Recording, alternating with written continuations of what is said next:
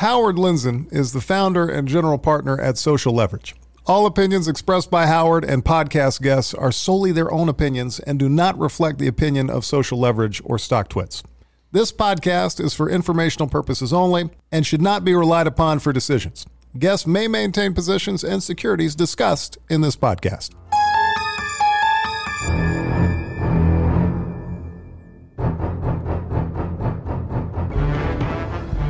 What a movie. What a time to be alive. The Shark. Great White Shark. What a great movie. Do you remember how old you were when you saw that movie and the fear that it evoked? Yeah, I do remember the movie when I saw it in the theaters. It was amazing. It was amazing. I mean, the special effects were just unprecedented at the time. You made a perfect choice for Panic. Exactly. That movie, I was scared of the ocean. I was scared of going in my pool for a little while. Talk about Panic. I was scared of going in Salt Creek. I was worried about desert sharks down at ASU. So I'm here with Knut. Went to ASU together. Yep, had a lot of fun. Had a few beer Too much fun.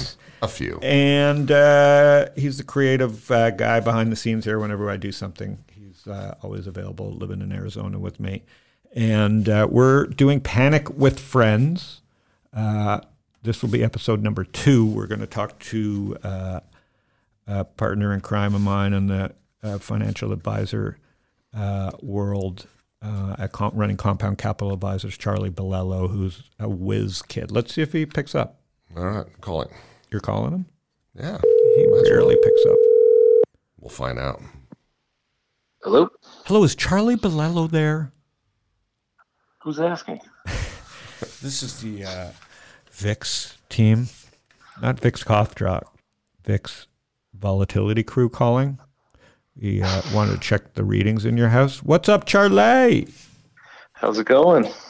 It's going good. That's about the most, that'll be the most enthusiasm we get out of Charlie right now. All right, fair enough. Yeah. So we're taking it down a notch from Jim O'Shaughnessy, and we're bringing in the level-headed Charlie Bilello. Charlie, thanks for taking the time today. Absolutely. I hope you got all your toilet paper stocked up. Yeah, we probably were talking during the bottom last night. Like it's funny that I was telling Jim that just announcing this show, it resonated. Like when I put it on StockTwits, that we're going to just do a show about Panic with Friends. You know, me calling my friends that we don't jump off a cliff or do something stupid, because that's what I do when I'm panicking. I call the smartest people I know and go, "What am I missing?" Like. I don't need to talk to 1,000 people. I want to talk to 10 people. So, I always call you. I'll call JC. I'll call a couple of VCs. I'll call people that don't care about stocks. And while we were talking last night, I was like running up and down the aisles, like not concentrating, walking past the things that I needed. Ended up with like 9 spatulas while I was talking with you. But we were talking about treasuries and everything, and how crazy this market has already been, but it hasn't been apparent to a certain. It hasn't been apparent if you've owned the S&P until the last month, but it's been pretty kind of crazy for months and years in certain markets, and cracks have been showing all over the place. And now that there's a crack in the market, everybody all of a sudden is worried. So I wanted to unpack a lot of that with you and talk about Panic, if that's okay for the next half hour. Yeah, let's do it. All right, so let's do it. So first, just give everybody as long or short as you want. Who is Charlie Bilello, the man, the legend? So we just started a new firm. We did. Compound Capital. Am I involved? I'm a small part of it. You provide emotional support. Yes. During times like this, for sure. Yeah, and so we're giving. The plan is to give good advice through content, through education, and through times like this. This is when people need good advice, need an advisor, need someone that's level-headed to make people understand that these are, as much as it can seem abnormal, this is the price of admission for earning higher returns in the markets. You have to be able to withstand volatility and drawdowns. And so hopefully going into that, which is why we spend a lot of work up front with people, they understand what level of risk that they're willing to take. And we always want to be in a position to increase potentially into market declines and never want to be sellers into that. So first thing first, you believe people should have financial advisors? I think not everyone needs it, but I think there are many people that do. I think beyond just providing a portfolio, it can provide peace of mind for people.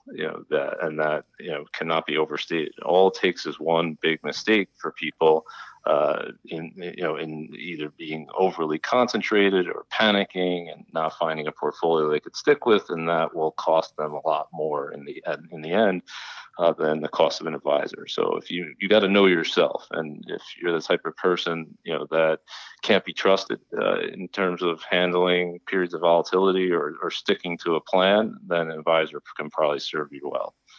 And let's just go back through quickly. You're a lawyer. Yep. You never practiced? Didn't practice, thankfully. Went straight to the markets.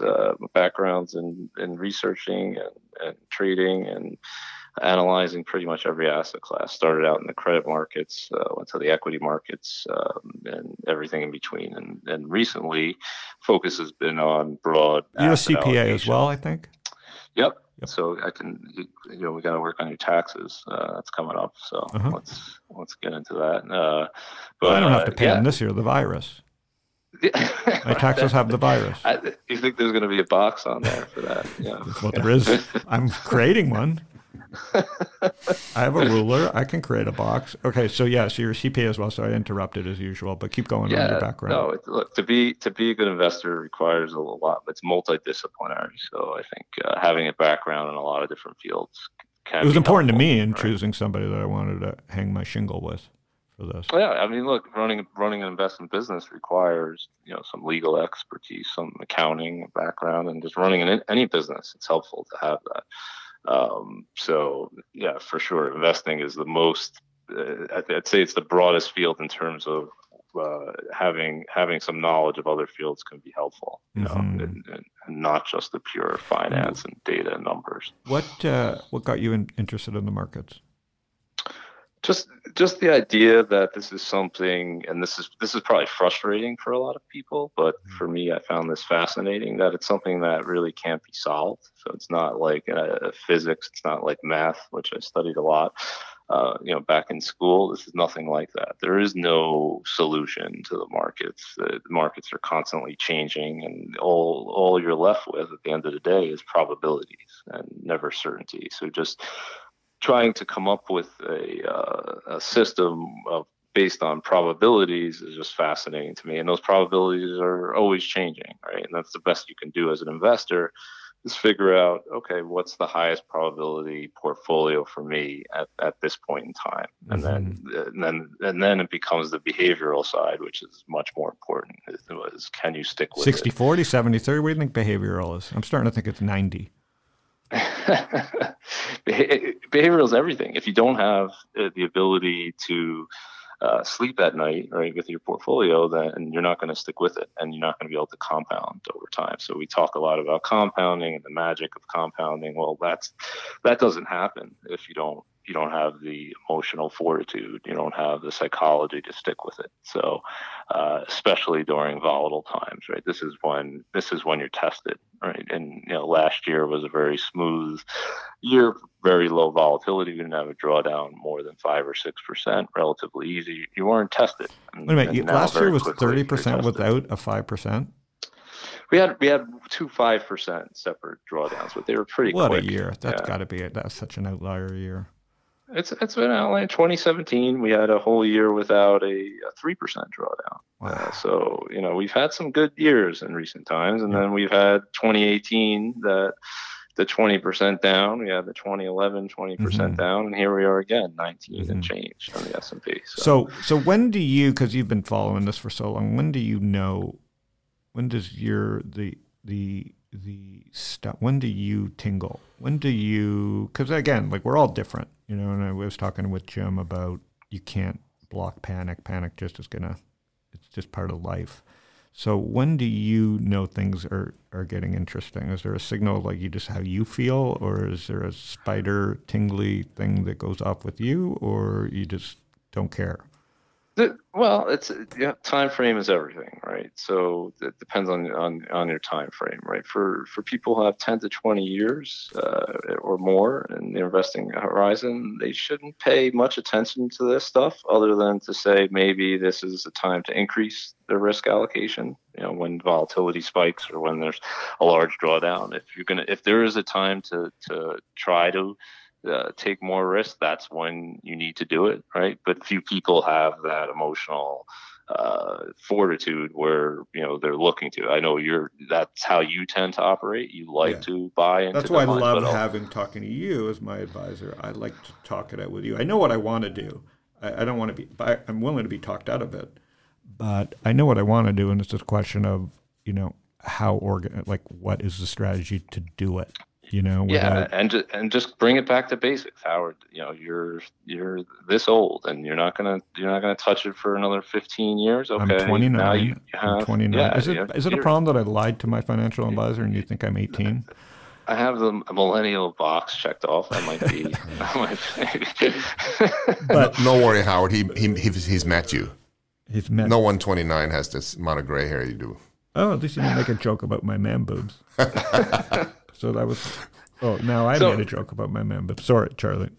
Yeah, but in terms of indicators, what we were talking about yesterday, we said, okay, what's kind of extreme? A few things with this sell-off. First, from an all-time high, was the fastest ever 10% correction. So I think that just, even as a pro, and I call myself a pro loosely, I, as a trend follower, don't expect to see that often. I expect to see, I know what trends are going to end. I'm not used to seeing them end at scale with that abruptness in all the leading things at once from an all-time high. Correct? Right. That's rare. Correct. From an all-time high, we've never had a 10% correction that quick. But prior to this, the fastest one was actually in 2018. Yeah, so Trump's got two of them under his belt. Do you think that's tied to his personality a little bit? No comment on No comment. Politics, come on. But it does bring a broader question, because we've seen we saw this in 2015 as well, 2015 into 2016. We've seen these volatility spikes, seemingly out of nowhere a few times now, and more times. And they're getting bigger. More times than I'd say that it's probably random. So, I do think you could start to perhaps talk about, algorithms or just passive, programs. The fact the way everybody owns the same stocks and the asset allocation models. Things are moving quicker, both in both directions, though, right? So, coming out of 2018, coming out of that, it went straight up pretty much to all-time highs. So, and I had never seen that either, to be honest. Yep. No one was expecting that. We've seen it before. You go back in time, but everyone thinks there has to be a period of time, a retest or of some sorts. But in March 2009, there was no retest. The market just ran straight up. So when the market wants the bottom, it just bottoms and it moves, and it doesn't wait for anybody. Yes. But in terms of so we have that fastest correction ever, right? Now, does that tell us anything important? So I went back and looked. We went back, and S&P we have data going back to 1928 on the S&P, and you look at the historical fastest. Look at any big drawdown after. Were you using Y charts? How are you running your data? I just went straight, straight S&P data, straight to the data, and this is, it's a little bit tedious, but I felt like it was a good exercise to go through to see, does it always mean that it's going to lead to a bigger bear market or a recession? And not necessarily. So, about a third of the time, the market just has like a 10 to 20% correction. A third to a half of the time, and the other times you have bigger corrections from there. So the speed of it is not necessarily telling you, this has to be something calamitous, right? In 1998, we saw a very quick correction. LTCM, you had a little bit of a crisis there. It was a 20% drop in the S&P, and a few months later, the market was back at all-time highs. By the end of that year, the market was actually up 20% that year, even though it had a 20% decline. So, just putting things in context, it doesn't have to be the end of the world. But what's different about this correction? What we talked about yesterday? What's unique about it is the behavior in the bond market. Right. Okay, this so is something. Yeah. Let's shift gears to there. This is a multi-standard deviation event, whatever you want to call it. This is something we really haven't seen if we're looking at U.S. Treasuries. And the closest we've seen, Charlie, would be 2008. Would be 2008. Yep. Yeah, for sure. So take your time. Walk through this. Yep. Yeah. Let's put it in context. Yesterday, right? Yesterday being March 8-ish, 9-ish. Yep. 2020. March 9th. Yep. The market essentially, you could call it a crash, whatever you want to call it. At the open, there was just extreme panic, extreme fear. And it was on a Monday, so people had all weekend. And it was on a Monday, and everyone always, when it's on a Monday, it's always Black Monday, right? If there's any decline. And the 10-year Treasury hit a low early in the morning of 40 basis points, right? To put that number of context, in at the lows in 2008, right? This is in December 2008. We're a year into the recession, right? The market was already down 50% from its highs. This was the worst recession since the Great Depression, right? We knew all of this, the unemployment rates going up, people are losing jobs, the financial systems is everyone's thinking it's going to collapse. And the 10-year yield at that point in time was 208, the low on the 10-year. And we're talking about 40 basis points yesterday, right? On March 9th. Yep. So you 80% lower today. You have to ask yourself, what is the market? What is the bond market? Has it gotten ahead of itself? What is it pricing in? Is it saying that we're going to have a recession as bad, not as bad, but even worse than that?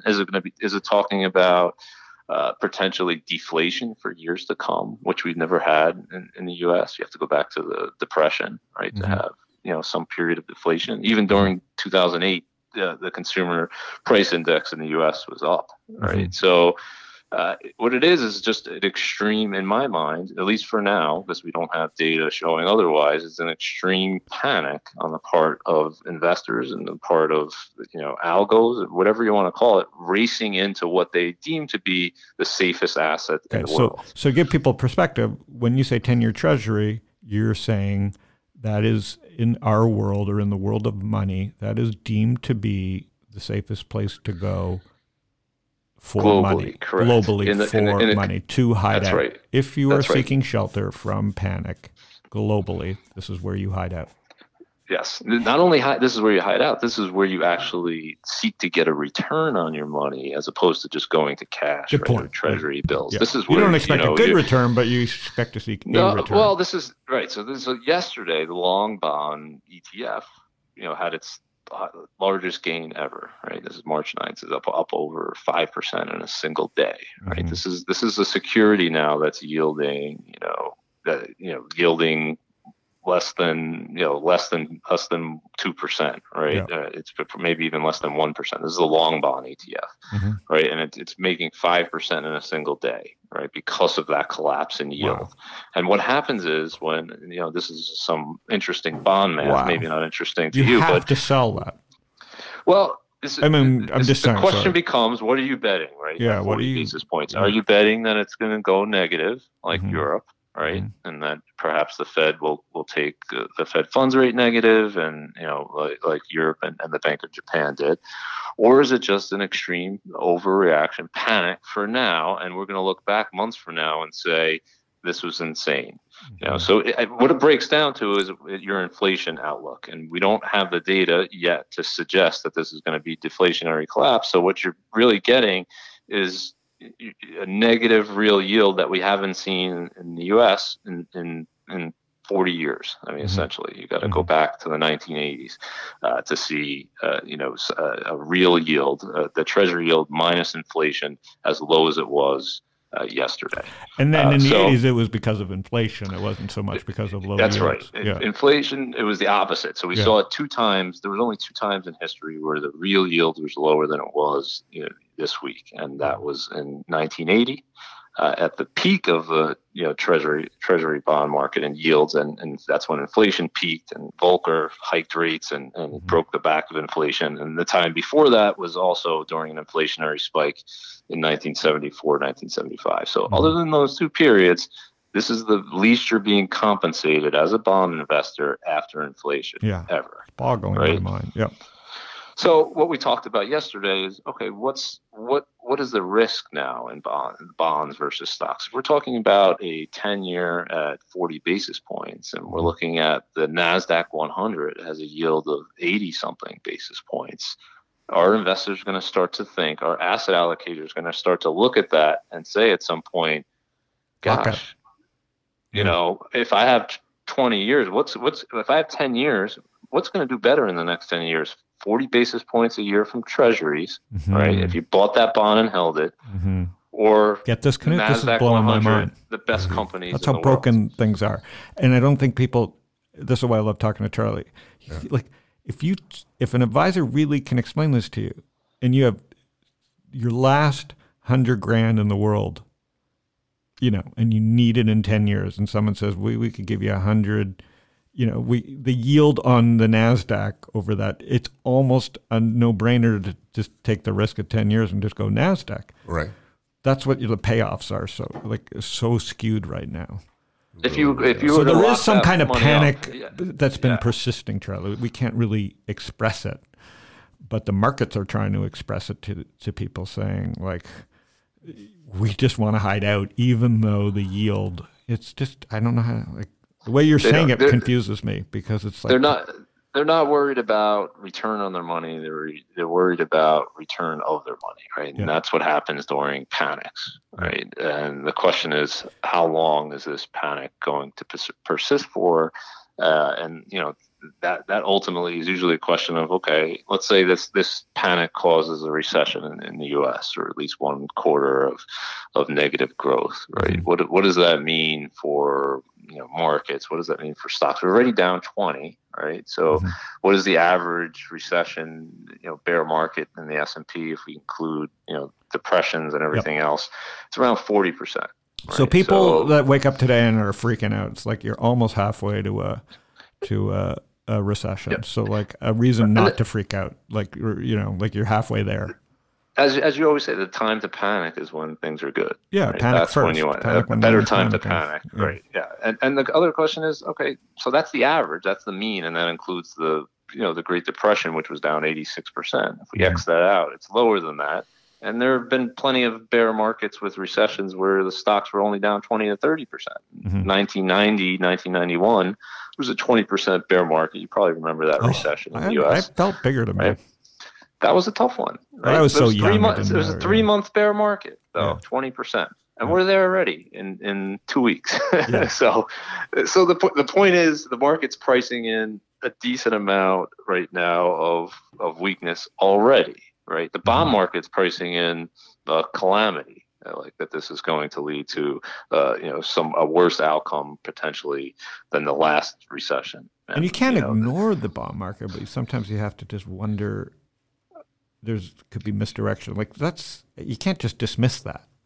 Well, he said, has it gotten ahead of itself? Right? Is it just so many people piling on and in the on the belief that this is going to lead to a collapse, and people are never going to leave their homes again, and they're never going to fly, and they're never going to travel, and they're never going things are going to be shut down. I don't have that belief, right? Based on what we know right now. What we know right now, and just the resiliency of people in general. This is a panic that's, in large part, in my view, created from social media and spreading, rumors and lies and misinformation. Once the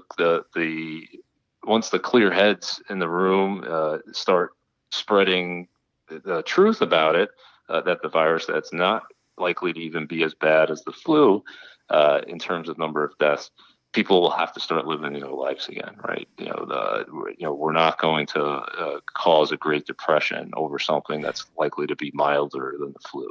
And this is the other side. So while it will be impossible for you and I to predict what the downside is, what could happen is quite the opposite, right? There could be a massive explosion brewing. To the upside, you're Yeah, saying. yeah. So walk people through that, because we can't say how bad this could get, because in a panic anything can happen.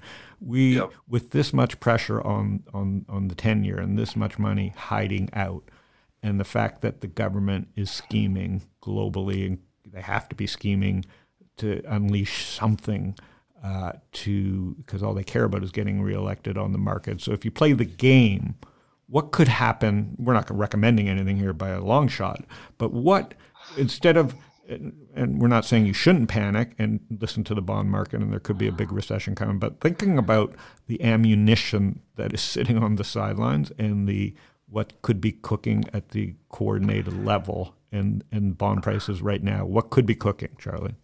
Yeah. So what I think is once the extreme panic settles down, and it will, right? It's not going to persist for this long unless we have clear data that this is going to be a long recession. The VIX closed above 40 today for the third time. Since March, third day in a row, and since March 2009, that's only happened one other time, and that was in the 2011 20% decline, right? And so volatility is not likely. It's going to be volatile for a few months for sure, but this level of panic, to sustain it, you need a story, you need data. You need a constant level of worse news, right? And the opposite is also true. If there's any good news, the market is extremely, it's ready to bounce on that, right? Because you just have so many people, as you said, hiding in safe, what they perceive to be safe instruments, and that money will come out and go back into the market at the first sign of some positive news. So what are some catalysts that could happen, let's say, in the next few weeks? Yeah. Well, the Fed did their surprise 50 basis points, but we know that that's not it, right? The Fed's meeting again. They floated that one. They did that one, and then they did that one, and right away the market said you're going to do it again, right? Mm-hmm. Which is pretty typical. When they did these emergency cuts in 2008, and then they had the next meeting, they always did another cut after. So some more is coming, right? The market's pricing in another 50 to 75 basis points right now at next week's meeting, and that might not be all, right? They could easily announce QE4, right? They could easily announce some other program that to try to prop things up, right? You also have the ECB meeting this week, right, as well, and they're going to do something. There's going to be some coordinated effort when you have this type of panic, this short-term panic. It may not ultimately work in the sense that, and that's the market. Great point. Like, the point is, we're just trying to lay out. People are panicked, and I wanted to talk to you. Like, when I call you, I want to make sure I'm not doing anything stupid first.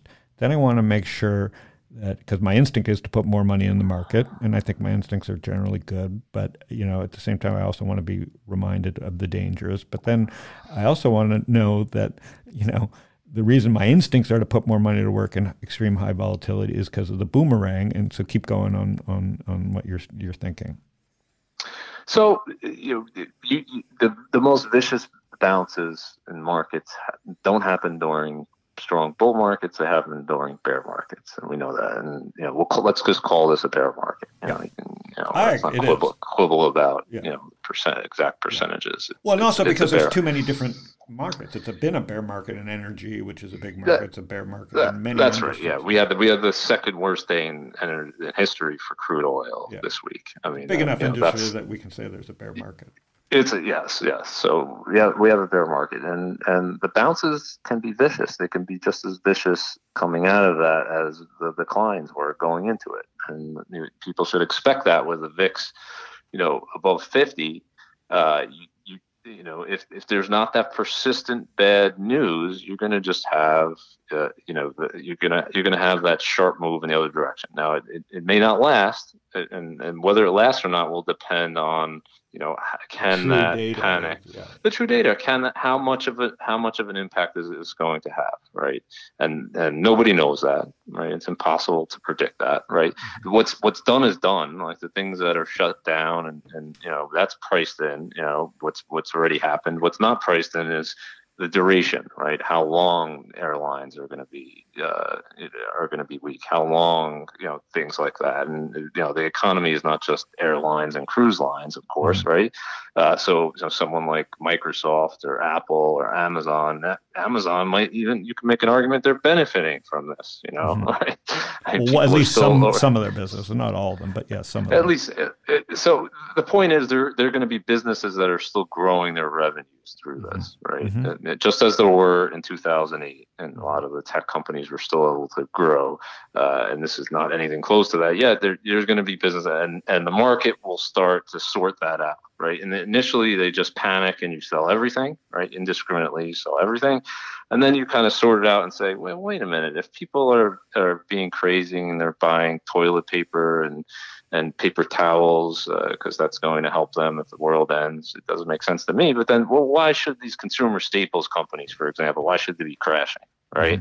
And you'll start to see them start to come back, right? And especially with yields where they are, right? If I can, we've already seen it. Procter and Gamble's done better. Yeah. Which makes sense, right? Like these are, Procter and Gamble, or like even a Costco, right? They're people are going there and buying everything in the store and look at Costco stock, right? So there's going to be winners and losers, even if this does play out for a long time. But that initial bounce, when it comes, the real bounce, right? Whether it's sustainable or not will depend on the data, and the data will be, and this is very different, I think, from the other types of traditional recessions, because this is mostly, in my view, a man-made psychological recession. So it'll depend on psychology. Can people get over their fears that this is going to, be something akin to, a plague or a Spanish flu, because that's the way they're acting, right? But the data is not confirming that at this point, right? I think I talked about it with you the other day, but I think it would surprise a lot of people if they look back at the last real outbreak that we had globally, H1N1, which was known as the swine flu, 2009, 2010, correct? And how many million Americans do you think were infected with that swine flu? I think I said a million, but it's... Yeah, it was over 60 million. Yeah, you had swine flu. I did? Yeah. I didn't know. I still hung out with you.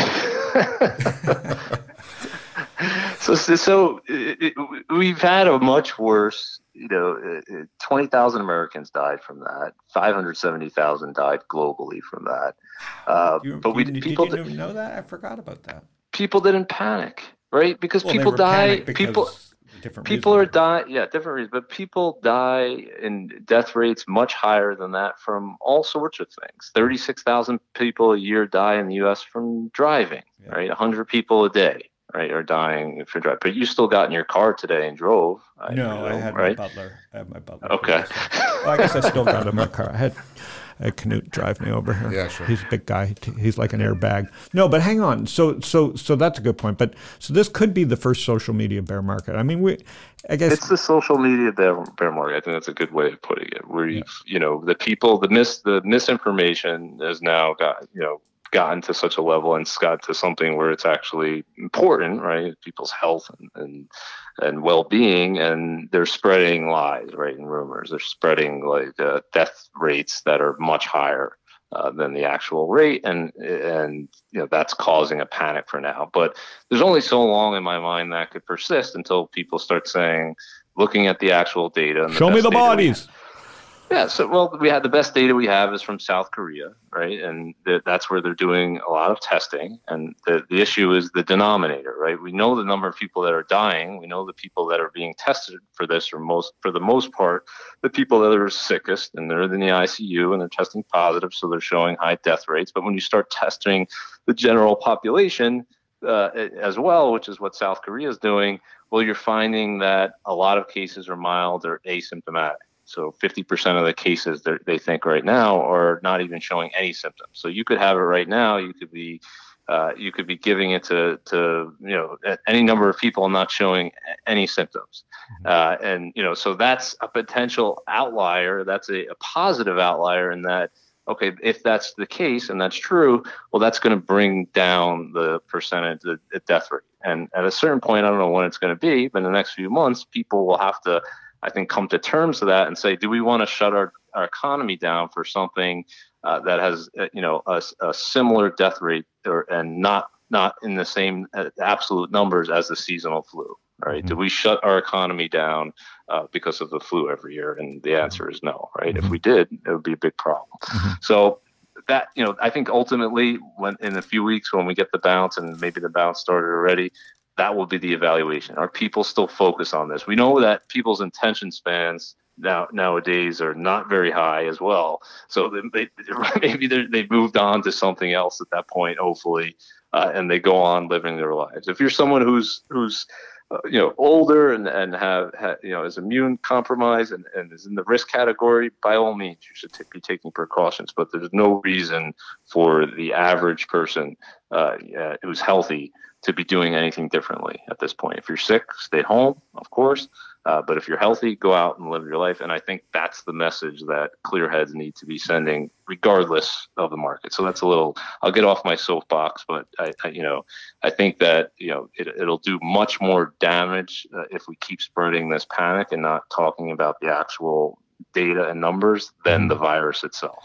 And then with respect to panic, though, because you have to coach people all the time, you're like kind of personal coach. What are you telling people that, because no matter how much you put people in a portfolio that they've answered questions in that they still are going to panic? So what I like to say is people's risk tolerance is, they always think it's higher than it actually is, particularly after a long bull market, right? And after a bear market, there's what they say the risk tolerance is lower than it probably is, right? Mm-hmm. So right now, if you ask someone, they don't want to take any risk, right? No one wants it. So what you're telling people is reminding them, right, that the score isn't we're in the middle of the game here, right? This isn't the ultimate score, right? If someone wasn't going to touch this money for 20 years, let's say, they're not going to touch it in 20 years. It really didn't matter that a few weeks ago it was at a high. Let's say it just kept going up. It doesn't really matter until you start withdrawing it, right? Mm-hmm. So you have to think about these periods where the market goes down in one of two ways. One is the price of admission, right? There's no higher reward without higher risk. Okay, nobody cares about that. And the other is, okay, if I have 20 years and the market's now at a discount to where it was, we could argue whether it's cheap or not, but it's certainly cheaper than it was 2 weeks ago. Well, now if I was taking less risk than I can handle over the next 20 years, I have the opportunity to move out of something that's yielding nothing now, which is the bond market, and at least get a chance at some return, right, in the stock market, right? So 20 years from now, I think you and I would both expect the stock market, regardless of what happens in the next few months over this panic, is going to be much higher, right, 20 years from now than it is today. We don't know the rate of growth, but I'd be willing to bet it's going to do better than a 30-year Treasury bond that went below 1% this year, this week. Right? I think you have different panics than actual. You've got to panic about your own portfolio, but you got to panic about your business in general. And I think the business in general has to start looking at the world in a world of zero interest rates. There's a new kind of panic. You have your own panics around this business, right? Well, it's a concern that we talked about what to do with the bond portion of a portfolio, right? Yeah. That's now yielding nothing. For a long time we had the luxury of, as in America, that we had, if we considered it a right, but we had a positive yield on our bonds, and we would laugh at Europe and Japan and say, look at those negative yields. I wouldn't do anything with them. How could you invest in that, right? And now here we are. We're not negative, but what do you do with it? So I think it's a question that all advisors should be thinking about here now. Can you justify that portion of the portfolio hold, the way you used to? I mean, clearly the math is not there in terms of getting any level of return out of that side. So is it just about holding cash, to take advantage of opportunities? And I just think is. I think we're heading to a new era, but I don't know. This is one of the reasons. And that's fine, but as a static allocation, right, Howard, which is how people have been using this, right? It's a static. If we go back to the Barclays aggregate, right, that's the broad bond index in the U.S. that everyone uses as a benchmark, all the bond managers, right? If we go back to its inception in 1976, you know what the average return was? 7% a year. Oh my God, bonds. We would kill for that right now. We would love that. We would not fight over toilet paper. Put it that way. You would say, give me that all day long. And here's my toilet paper, ma'am. I have 7% interest. Let me buy you some toilet paper. At 40 basis points, right? You have to think about it. It's not the same. The math isn't there. You're not going to get 7% a year, right? Yeah. You may get 7% in a day. Right? Mm-hmm. If that 40 basis points goes to zero, but as you hold that security, the math is the math. Like it's not going to return anything. It's going to go back to par. It's going to give you that coupon yield over time. So that's the big, the question when all of this settles. Panic within the panic, right? Like there's all kinds of. So what will advisors do, right? If this ends up being not as bad as people are thinking, and again, the bond market's pricing in a recession worse than the last one, and will advisors say vote with their feet and take their money out of long-term bonds and put them back into stocks? And, I think that's if you want a real catalyst in the next month or two. For some vicious rallies, I think that there you have it. Because advisors at a certain point or clients, they're going to have to answer the question, well, what am I paying you for to put me in the security that's yielding nothing? Yeah, right. That's not a long-term investment. That may be a hedge short term, but that I'm not going to make any money. So there's no easy answer to that because you have your risk tolerance, Howard. Right? You say I want to take some level of risk. Well, if we want a higher return than that 40 basis points, well, we got to take some more risk, right? And are you comfortable going up the spectrum in terms of risk to either to high yield bonds or preferred stocks, or even let's say like consumer staple stocks or utility stocks or things like that, right? Are you comfortable? Because those securities can have real drawdowns, right? So real large drawdowns. I think what's happening is a new markets are going to just start evolving. Whether it's crypto or tokenization of different parts of the corporation, and the corporation goes away. I mean, you can't have interest rates at zero without breaking something. And so it's a little nerve-wracking, and I think that's why people should be careful and not just be cavalier about zero interest rates, and why you should just easily just take your money and put it in stocks because rates are zero. Like I get why people would say it. I don't think it's responsible, though, because there could be bigger forces at hand. That's right. Yeah. The worst thing. There's too many experts that are cavalier about this. No. Yeah. Certainly you don't want interest rates to. It's not a bullish argument. If interest rates don't rise here and they stay where they are, that's a problem. That's a much bigger problem. So I think people need to understand that. No, that's not a bullish case. Right. Saying like there's no alternative. Like that could be a catalyst for a few weeks. But you want to see that long bond yield. The long bond yield approximates, or we better have some other approximation that pays people, proper, you know what I mean? Like, or something's going to implode somewhere. Well, at a certain point, like when the market's down enough, like you make this calculation, and people made it in 2009, right? And bonds got killed after, the market started around. They make a calculation where, it's not worth the risk, right? At this level. It's not. I don't care about the hedge, right? It's not worth the risk, and I start selling it. I hate that. I hate for that to be the reason this time, though. I'd like there to be a bet. You know what I mean? I hear what you're saying. I hate that for that to be the reason for there to be a bottom again in stocks, because then we're just I'd like it to be like a little more fundamentally sound choices to be made, but. I mean, it was a fundamental sort. Jesus Christ! I literally can't make money in bonds, so I got out of them, and you know what I mean. No, the bond market's telling you now it's pricing in, no growth and or deflation, one of the two, right? And that's what it's telling you. Okay, growth has been running at 2%, right, in the U.S. for the whole expansion. They're telling you it's going to go negative, right, and it's going to stay there, and not only that. There's going to be outright deflation in the U.S., something we haven't seen since the Depression. And that's what the tea leaves are saying. That's why we have this panic in the market. But the markets are not always right. Yep. And at extremes, guess what? the markets are very wrong at extremes, right? And during panics, like, they can get it very, very wrong because it just feeds on itself, right? So you have to take a stand at a certain point. You can't always be saying, oh, the market's right, bond market's the smart money, and clearly the bond market led this, right? And they were anticipating something, right? And we had the inverted yield curve last year, right, which was predicting economic weakness. And okay, here we have it. I don't think the inverted yield curve last year, they knew there was going to be coronavirus, right? But the bond market was sensing something, okay? But now, and they were right.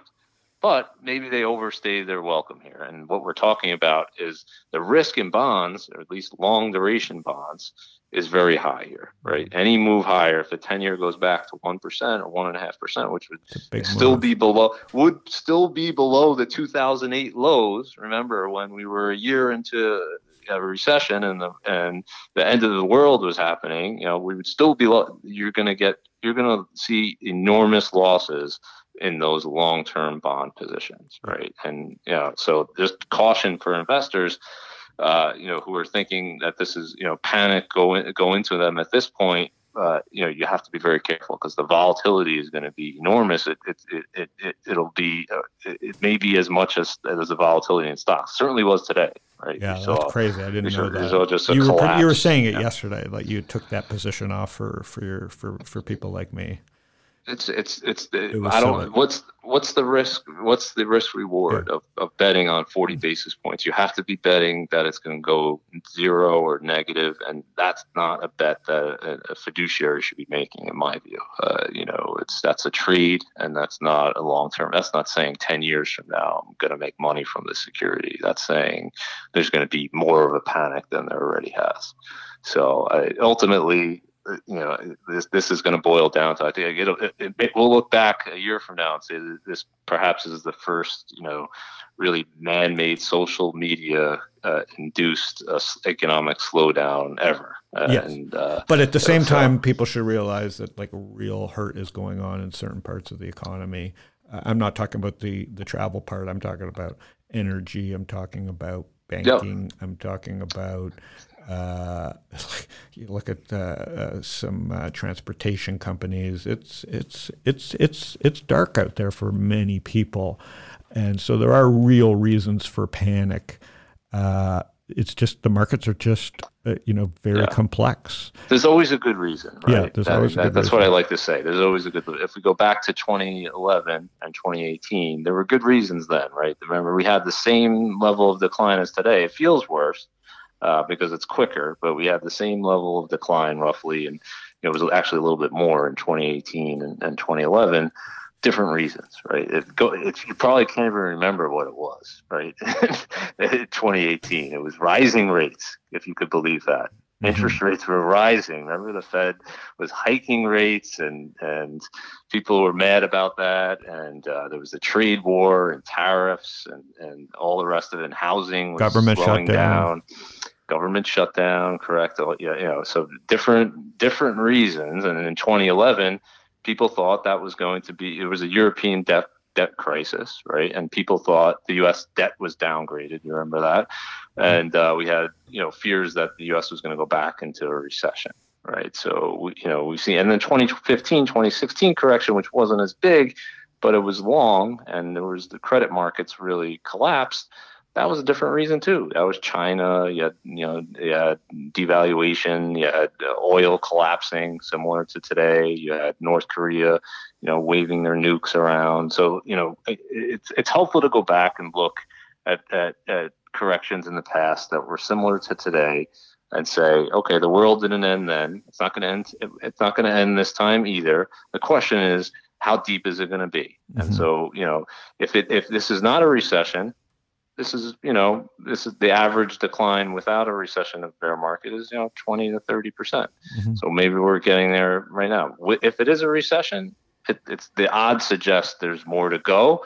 But as we often talk about, markets don't get from A to B in a straight line. So it'll take time for people to try to digest how deep that economic slowdown is going to be, right? Because the market and equities ultimately are not trading off of, next week's earnings. This has to be, they're trading on the next 20 to 30 years of earnings. And this has to be a big impairment for long-term earnings to get a huge decline, right? So do you think 5 years from now we're going to be talking about the coronavirus? My bet would be no. 3 years from now, my bet would be no. 6 months from now, yeah, you're going to hear earnings, you're going to hear things. So, there's going to be volatility. Think about how much, especially for individual companies.